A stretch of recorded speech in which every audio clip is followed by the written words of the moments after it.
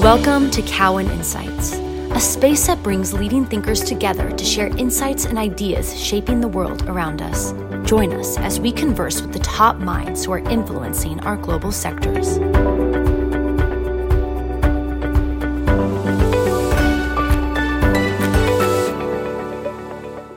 Artificial intelligence is changing the world and every single thing we do: healthcare, automotive industry, visual search, and in a newer and earlier frontier, retail.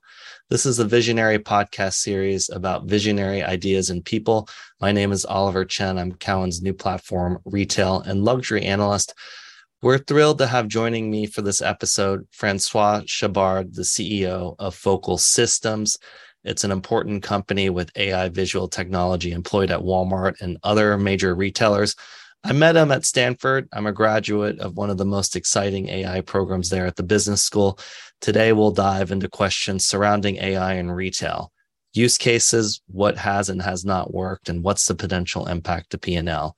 Francois Chabard is the founder and CEO of Focal Systems. He comes from an extensive background in deep learning and artificial intelligence after working at Apple's deep learning division, as well as creating and teaching 2 classes at Stanford. Focal Systems is a deep learning computer vision company focused on automating bricks and mortar retail through a real-time shelf digitization of the entire store. So Francois, thanks for being here with me. We're really excited to have you. Thank you for having me. How is artificial intelligence changing the world? I think that it already has changed the world. If you look at advertising, you go online, you search for something, that the ad that's being shown to you is an AI model, that Google AdSense, AdWords. Baseball, the way that teams are selected. If you watch the movie Moneyball, speech to text services, $9 billion industry, it's like completely automated. Translation services, agriculture, insurance, air travel. We have planes that can now land themselves. The Cirrus Vision Jet is the first publicly available. You can buy a plane that can land itself. I mean, you hit a button and it just does it. Self-driving cars, obviously, that's the biggest hype piece, that Tesla now has Beta 9, which is full self-driving capabilities. I think art and game development, AI just won its first art competition, right? I mean, it has already happened, and it is just going to proliferate even further and impact every single piece of what you do today. So Francois, take us into retail. Where are we today with retail and AI? What are the biggest use cases people should understand?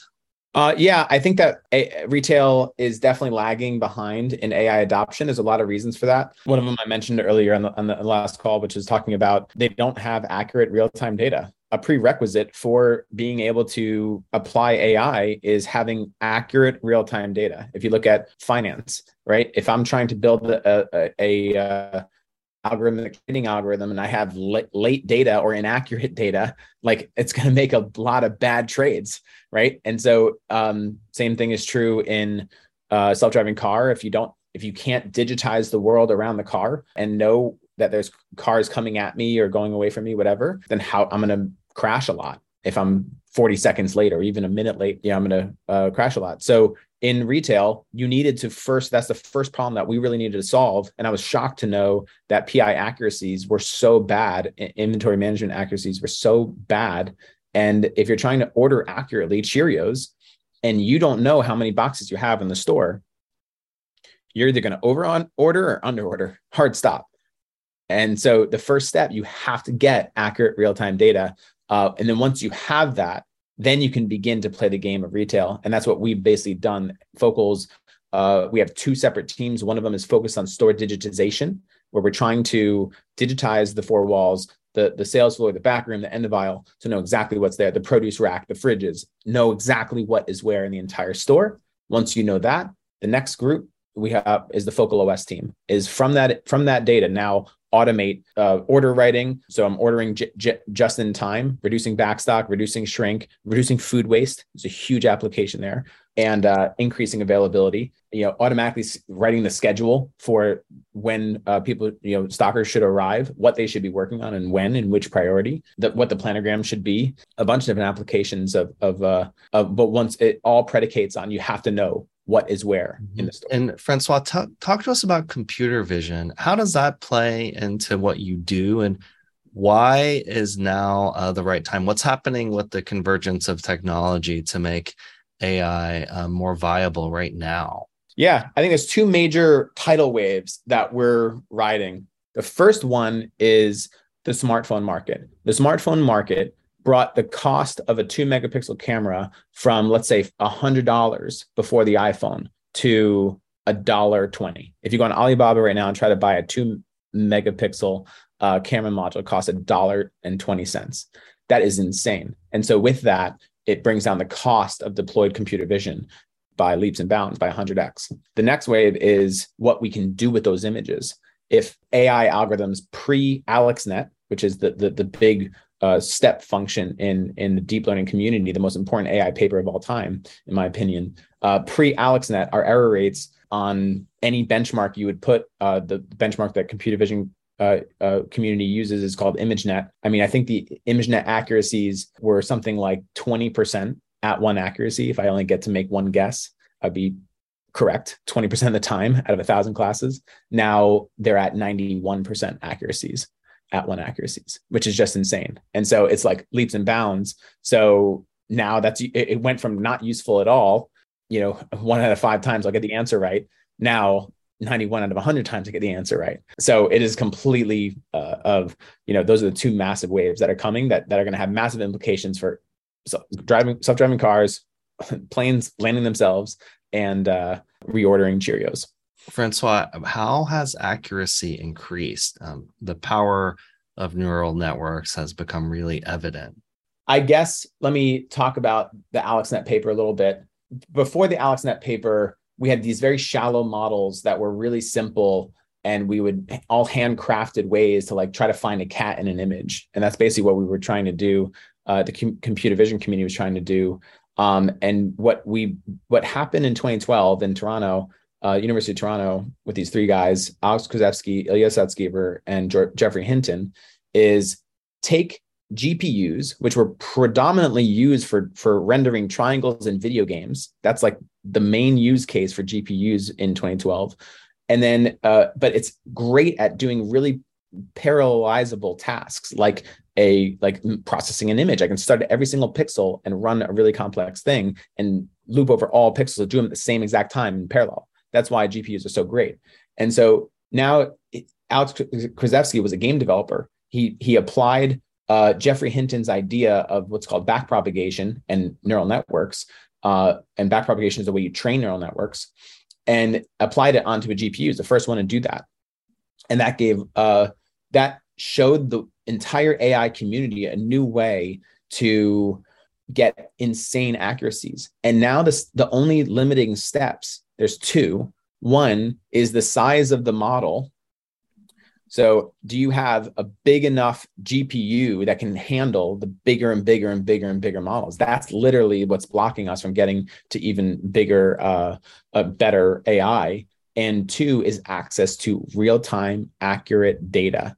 And that's why Scale.ai is worth a couple $2 billion in valuation, is how do we get more accurate data? And once you get both those things, the floodgates open. It allows so many different things that you can possibly go and do. And so that's really the two big step functions there. Francois, what about the P&L and retail, putting on your CFA hat? We both have CFAs. So what may happen with implementation of AI and the mechanics of the future of labor as well? Yeah. So I think that, there's this lump labor fallacy that they teach in the CFA, which is if there's X amount of labor in the world to make the economy tick, and robots are doing more and more percentage up to 100%, then what are we going to do? We're all going to, I think, do, party, do art, and there's nothing for us to do, right? That just hasn't been true. And I think that as you automate more stuff in retail, it doesn't actually necessarily reduce the amount of jobs that we're going to ask people to do. Now we can afford more people to go and provide better customer service and things like that. So I think that now that's one major trend. I think what actually happens, it makes the productivity of each stocker 10x more. And so that allows you to get maybe 10x more sales and get so much more. And so you'll see kind of in dollar value, I think labor stays equal. I think in percentage of sales, it goes through the floor. It goes from 13% sales to labor to maybe 5, 6. And then what's going to offset that? There's going to be a little bit of offsetting with it. You're going to have to pay for AI, which may be 1 to 3%, let's say, of depending on how aggressive you want to get in AI, of sales will go to AI. And then that's going to be, let's say it's 5 plus 3 is going to be 8%. You're going to have an extra 5% of EBITDA margin, right? So you're going to go from 3% EBITDA margins, which is typical in grocery retail and non-inflationary environments, to 8, which is like a big deal. And Francois, what about the future of the store, the center of the store, curbside pickup, no checkout, automated checkout, just walk out? What do you see happening with these different variables? Yeah, let me go in reverse order there. I guess the cashierless checkout, the Amazon Go flavor of that, I don't believe in. I think that is cost preventative right now. We worked on this when we were first starting out. And basically, you want to pick what your selectively permeable layer is. Is it at the till? Is it in the whole store? If it's the whole store, it's more expensive because you have to put these cameras everywhere. You have to track Oliver throughout the entire store. And you have to use really expensive DSLRs and really real-time expensive GPUs to process all that data. I don't believe in that. I think that Amazon is kind of floundering right now with that use case. They said they were going to be in 3,000 stores by 2021. Well, it's 2022, about to be 2023, and they're in 54 is the last count I had. So nowhere near 3,000. And they cite the reason why is because of the cost of the system. It's too expensive. GPUs are expensive. And this is why, NVIDIA stock is up so high. So I don't believe in that one. I do believe in just now taking AI out of the equation, just thinking about from a P&L perspective. If I have 3 different models, I can be, let's call it a traditional grocery store that does not offer click and pick, does not offer any e-com. I don't let Instacart in my store. I don't let DoorDash in my store. Model 2 is I'm a dark store. You're not allowed to walk into my store. You can only order online. And then it's fulfillment, 15, 20, Gorillas, all those guys. And then the third is a light store. And so I have a dark store and I open it up. Oliver's allowed to walk in and buy stuff. In this one, we already know the P&L. We've been doing it for 100 years. We know what it looks like. In this one, it's basically the same deal as Amazon. And we already know that P&L as well. I can't walk into an Amazon fulfillment center and start picking stuff off the shelf. Now, if I did, and let's say I had a bunch of these all scattered and maybe they're smaller, I don't know. And now I just let Oliver walk in. That is at revenue accretive. Like someone was going to go to a grocery store, the first model, and they weren't going to do the second one. And now in the light store, you will satisfy both customers, both use cases. Why would you not? And you have to pay the same rent. It's the same rent either way. So that the highest return on assets, in my opinion, with unquestionably is the light store model. Now, how do you offer in a light store environment omni-channel? It's very difficult. Do I have a separate section inside that store that is specifically for omni-fulfillment centers? If you go into a Walmart, they're doing that. They have little MFC sections in the store. Now I have 5 different places where Coke is versus 2, right? It's like, it just adds all this complexity. I can't answer that question, but I do know that the economics, if I'm a grocer and I already have 5,000 grocery stores, in the United States or something like that, like Walmart does, I would make them all light stores. I would do fulfillment out of them. Yeah. And the problem with this, and that we help solve, is they don't know what's in the store. So you go on to Walmart.com. Let's say you order 100 products, 25% are substituted out because they didn't know that they didn't have it in the store. That's a terrible customer experience. The analog equivalent of that is you buy 100 things in your basket, you're pushing it to your car. Cashier runs out after you, takes 25 products out, swaps them with something else that maybe you didn't want. Are you kidding me? I mean, you never go back to Walmart again. But this happens. Yeah, there's a lot of friction. You really want that apple, that special apple that you really want and ask for. I see what you're saying with accuracy. So tell us a little bit about Walmart. What are you doing in the store now? What's happening, and why did Focal win versus other solutions? we can only say so much. So I'll try to say things that are only one could infer from public information. So you can walk into any store right now. It's chain wide. We're doing chain wide rollout for all of Walmart Canada, which is 403 stores. It's very exciting. We're really, really, really excited to work with them. They're thinking about it the right way. They're changing the way that they're talking about availability, using it from a focal OSA versus their traditional systems and things like that. They're thinking in terms of those OODA loops we talked earlier: observe, orient, decide, act, and building those OODA loops based on the focal data, changing the way that they order, changing the way that they are stocking, changing the way that they may be setting planograms or whatever, using all that data for all of that.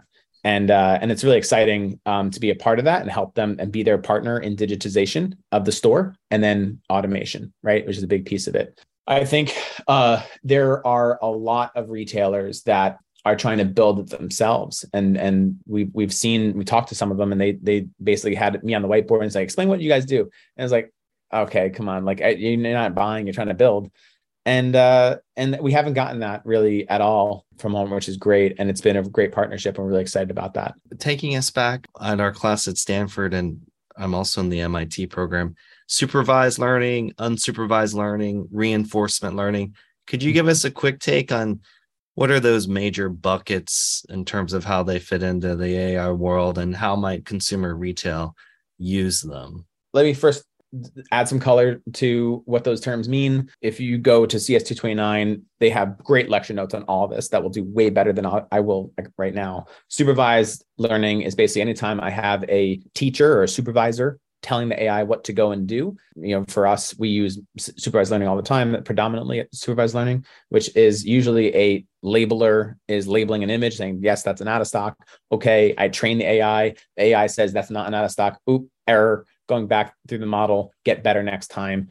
Now you do get the answer right. Unsupervised learning is more anomaly detection. You hear a bunch of clusters, and like this little data point is not near any other data point, and it's probably anomalous. Maybe it's a spam. Maybe it's something else. Reinforcement learning is mostly for gameplay. If you can whittle it down, the problem to a game, chess, Go, checkers, I don't know. Even playing Dota, World of Warcraft, there's a bunch of reinforcement learning in there, and it's trying to map a state that you could be in to an action. And which action? If you have many actions, which action should it go take? And there's advancements happening in all three fields for sure with deep learning, which is just bigger models. For applying those three to use cases of those three to retail. Supervised learning, detecting out of stock from an image, for sure, right? That's a great supervised learning application. Unsupervised learning is fraud. If you detect that there's some anomalous behavior happening, and then maybe that's someone trying to game the system and trying to do a refund. All of a sudden, we see this giant amount of refunds in one store, right? It's like, why are we refunding $3 billion in one store, right? Like, kind of finding that anomalous behavior. This isn't within the distribution we'd expect. And then reinforcement learning, I think this is the most exciting one, in my opinion. How do you, if you have a Game Boy, you can go up, down, left, right, A, B. Those are your controls of the Game Boy. And you're trying to win a game, Mario, whatever. How do I get retail down to a Game Boy where I control, what are my controls? I control the labor and the labor schedule. I control the SKUs that are in my store, what percent of the shelf they hold, shelf allocation or planogram. I control the forecast, how much I'm ordering, and that's about it. Advertising spend, some other, that's it. There's not many variables that are in my control, that are control variables. So now you can give it, here's the control, go maximize EBITDA. Go maximize. The other part of this is this magic plus logic and product innovation and rethinking development. So taking it even a step back, I think, and the real side of creating a product you didn't know you wanted or needed. Mm-hmm. If I were CEO of a national retailer, this is what I would do. I would go down to I would go down to a store, and I would say, and I'd write down every single decision that a human is making. And I would question whether or not we can make an AI to make it faster, better, more frequently, and to optimize the full picture and maximize EBITDA quicker. And I would go and do that right now. And then try to play the game. More broadly, it's a great topic. What is your advice for CEOs? What are most C-suite coming to you? What are the biggest problems? The knowledge base that a stock trader in 1970 needed versus in 2022 could not be more different. The overlap is maybe 3%, right? I mean, it's a completely different world. I think the same divergence is happening in retail. So I would advise very strongly that you go do the course that you did at Stanford where we met. Go do that. Get smart on AI. You don't need to know how to train your own models. I'm not saying that. I am saying that you should understand it, know how to deploy it, know how to use it. That's what Jeff Bezos is doing for sure. And if that's your competition, you're trying to, it's going to help all retailers, no matter what, if you're 2 stores in LA, if you're 100 stores in Vietnam, like it's going to help you make better decisions and increase EBITDA unquestionably. So you better get smart on it, and you can't delegate that. They hire a CAIO, right? Or a chief data officer. And so your job is to go figure out AI. No, you can't do that. The CEO, it's so important. It's not a technology, it's a strategy. And the CEO needs to be championing that from the top down. Francois, what about privacy concerns / opportunities? What's on your mind for that? Yeah, I think this is a big one. That's why we don't get into, there's a whole bunch of use cases for LP, loss prevention, that I'm not interested in, because I don't like the way that sounds. We're going to be tracking people, identifying Oliver, and when Oliver, if he's on my target list, I'm going to sound the red alarms, and I'm going to do facial recognition in real time and sound the alarms to the security guard, like, go grab them. Yeah, I'm kind of scared of that. I also think that Amazon has been struggling with that with their Amazon Go platform. I mean, now you have 100 cameras that are very high resolution that are right in your face. I mean, you look up and you see this army of cameras that are right at your face. It's very scary. We don't get into that at all. We have the first model, and you can see this on the website. The first model, before we even save the image, cuts the person's silhouette out of the image. We save the rest of the pixels because they're useful. You can still detect a lot of out of stocks in them typically, but we do not want to worry about PII, personally identifiable information, or anything of the sort. And what do you think the nearest challenges will be in terms of what's ahead with the new frontier? What's limiting growth / pushing opportunities forward for retailers? Yeah, and the AI field at large. Well, as there's been so much progress, but there's so much opportunity ahead. I would say the limits on the AI community are the size of GPUs and the availability of real-time data. Like, that's the only limiting steps on those parts. Algorithmic complexity and things like that. Like, we're coming up with these new models that are just so cool and so powerful. But if you scale, arbitrarily the GPU size and the amount of data that you have, the results just get better. It's like, It's really insane the way it works. The limiting step from the retailer standpoint is an education gap. I think that the playbook, the people that are in charge, and say this with a huge amount of respect, know the playbook of the 80s, 90s, 2000s, which if you look at the Kroger Albertsons merger, right? Big deal. That's the playbook, growth by acquisition, right? If you're trying to increase intrinsic value of the organization, you grow sales, you reduce cost, right? And figure out how to do that. The ideas for reduction in cost is cut the labor, see what happens. That's the strategy, is like literally cut the labor, keep continuously. They're not replacing it with technology. They really, sometimes maybe it's very, cash counting machine. I saw the most recent one was a automatic cake decorator. I mean, what are we talking about? That's like 0.01% of the labor or something like that. Like, it just doesn't flow into some AI strategy. And so I say again, that the biggest limiting step in retail adoption is not knowing the new playbooks and not understanding AI enough to be able to devise an AI strategy. If you ask a CEO of a major retailer, I kind of want that cake thing. It sounds good. I don't want that. Last question, Francois. What about Web3 metaverse and tokenization? Blockchain's a big deal to me because it enables transparency. And as we study Gen Z and Generation Alpha, I think decentralization will be a key theme as well.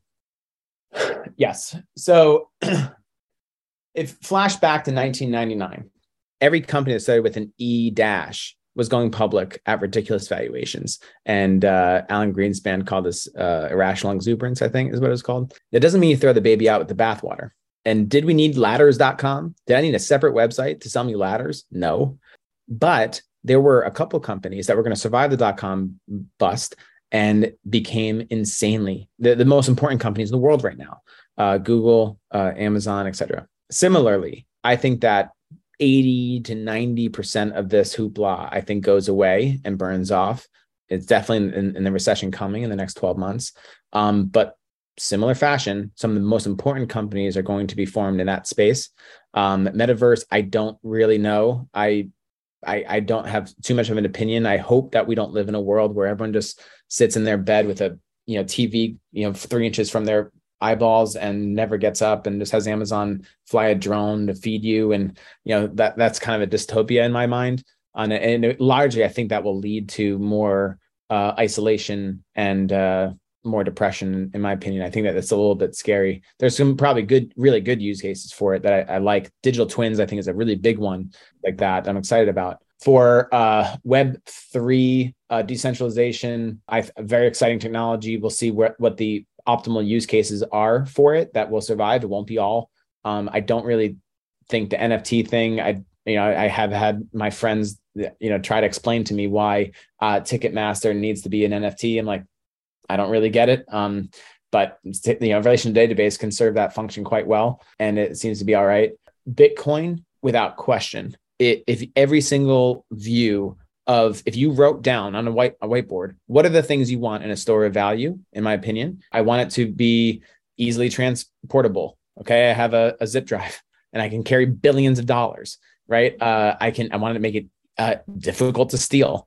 I want to make it, a government can't nationalize it. If, we live in a great country, there's a lot of countries that will nationalize people's money, rich people's money, and maybe take them into a prison and then steal all their money, right? If it's, in a zip drive versus in a bank, it's a lot harder to steal. If it's land is pretty easy to steal.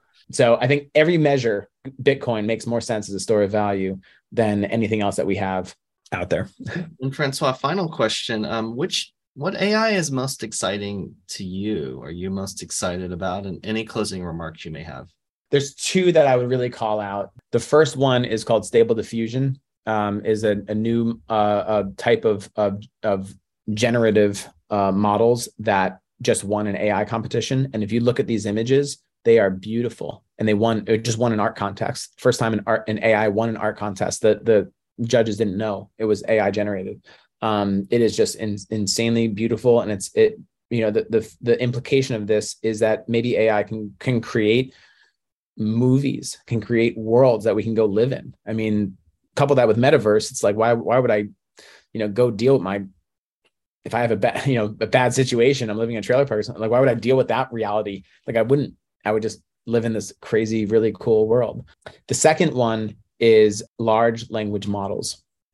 There's a couple of them. PaLM, I think, is talked about earlier, pathway language model that Google produced. These models are insanely powerful, and they can be applied to take the SAT, and they can outperform, I don't think that they're going to get a 1600 on the SAT, but they're getting there. And it's via just scaling up compute, scaling up the size of the models, and scaling up the amount of data fed into it. It's really, really exciting. Yeah, Stable Diffusion can really unlock a lot of creativity. And both of these technologies, have that magic plus logic, or, we didn't get into human in the loop, but enabling us to be different kinds of hopefully better people. And better businesses and more efficient businesses are big opportunities. Well, Francois, it was really fun to be here with you. Congratulations on the success of Focal Systems, and thanks for providing us this deep learning experience in AI. We appreciate your time. Thank you for having me. Thanks for joining us. Stay tuned for the next episode of Cowen Insights.